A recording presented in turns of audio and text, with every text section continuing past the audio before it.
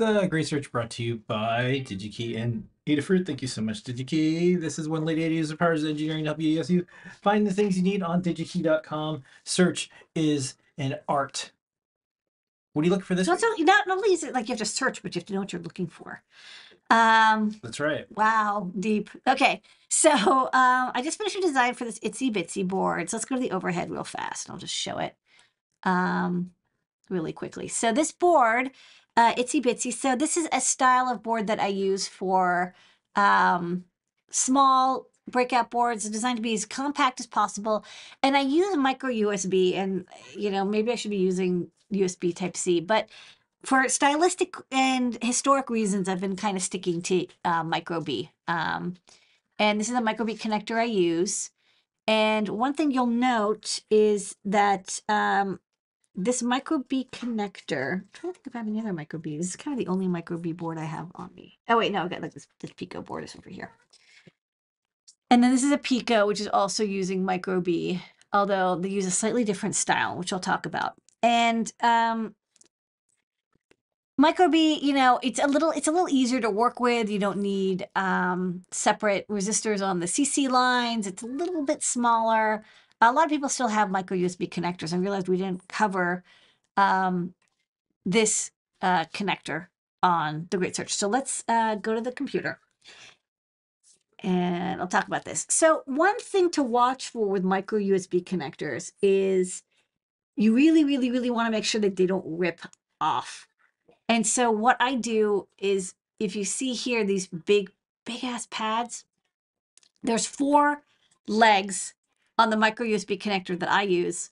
And the part is surface mount, but then the legs are through hole. But it turns out that you don't need to hand solder them, because as long as you put enough solder on these pads, as long as you define them to be big enough, and then you pick and place the part in, it sits in, and then as it melts, the solder wicks in and holds it in place, and you get that mechanical strength of the slots or the holes going all the way through the PCB. One thing is, you definitely need to do slots. You can't use hole, because you have to have the cutout be exactly like 10% more than the size of the metal tab, because it has to fit through, but it can't have too much space. You need that solder to go in and because it's not through hole soldering. You're only getting that thin layer that the stencil is depositing, but you still want it to suction in and like grab that part real well.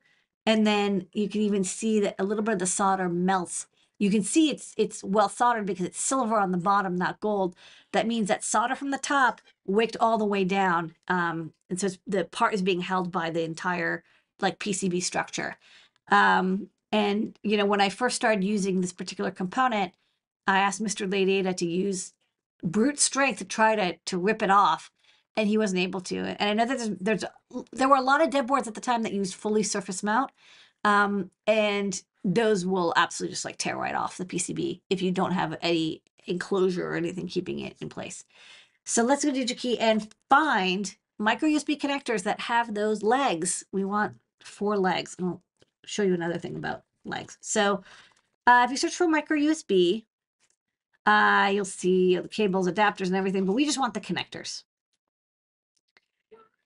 And, there's actually a lot, like, it's interesting. USB, DVI, and HDMI connectors are all in one. But I only want micro USB, so I'm just going to filter here from micro. So there's micro A, A, B, B, and then B hybrid. You kind of just want micro B. Micro A and micro AB were used for like USB on the go, but like nobody like really used it as far as I could tell.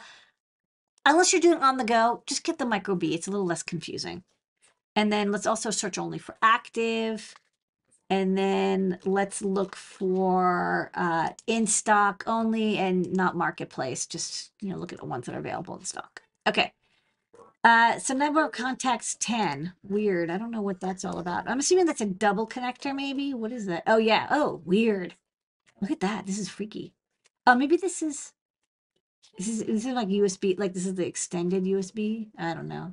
Kind of freaky. But we don't want that. So let's undo that connector type. No, number of contacts. We want 5 contacts: USB, power, data plus, data minus, ID, and ground. And then we want it to be a receptacle. not a plug. Plug is the thing that plugs in. That's from the cable. Receptacle is what accepts the plug. Let's filter. And then, so the only thing is the mounting type. It's confusing because again, we want surface mount with through hole connector. So I actually I'm not going to look at the mounting type because I'm a little worried that it's a little mix and match.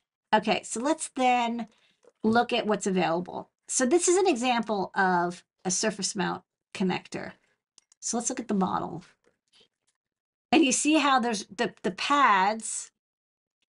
Oh, this is kind of nice. It's fully surface mount. It only connects to the top of the PCB. This is fine if you have something, you know, on the bottom. You don't want to have anything on the mounting tabs go through the bottom because you have something on the bottom. I understand, totally cool. But if you don't have an enclosure that keeps this in place, it's going to rip right off. So for like dev boards or anything, you know, if there's a chance of looseness, even though it has these like mechanical tabs here, believe me, it can rip right off. So love this, but don't love it so much. Okay, so then let's look. Here we are. Now we're talking. So there's a couple, you know, there's another surface mount one, another surface mount one. I happen to like these style. I'll tell you why. First off, you see those back legs, the ones near the SMT connectors, they're kind of wide apart. There's some that are, let me see if I can find it. Ooh, it's like a vertical style one.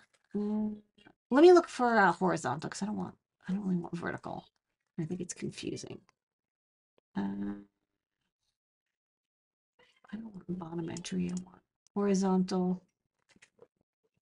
Let's see if that gets rid of the vertical. Even though the vertical ones are cool. This is reverse plug. I'm just gonna try to see if I can find one that has the pins close together. Hold on, let me sort by availability. Okay, I think this is an example of one that is, yeah.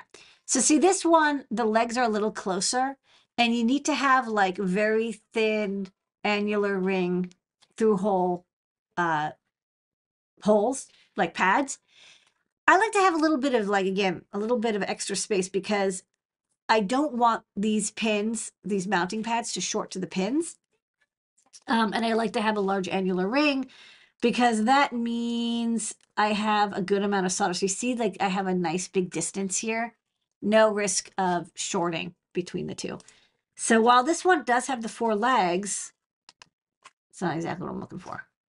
And this one I think is this one is I think a 50-50. It only has 2 through hole. Yeah, this one has 2 through hole and then 2 SMT in the back. This is probably okay, but I really want full 4. So let's keep going. This one is the close one. I think this was the one. Yeah, I think this one. This one has a nice big distance. I like that these are large holes, mechanical, connect all the way through the body. This would be my pick because it's got 4 through hole tabs, the 5 SMT, and the tabs are far apart. You have plenty of space to make big annular rings, lots of solder, big mechanical strength. Keep this from tearing off your PCB design. So this is my pick. And the price is pretty good too. Lots in stock. That's a great search.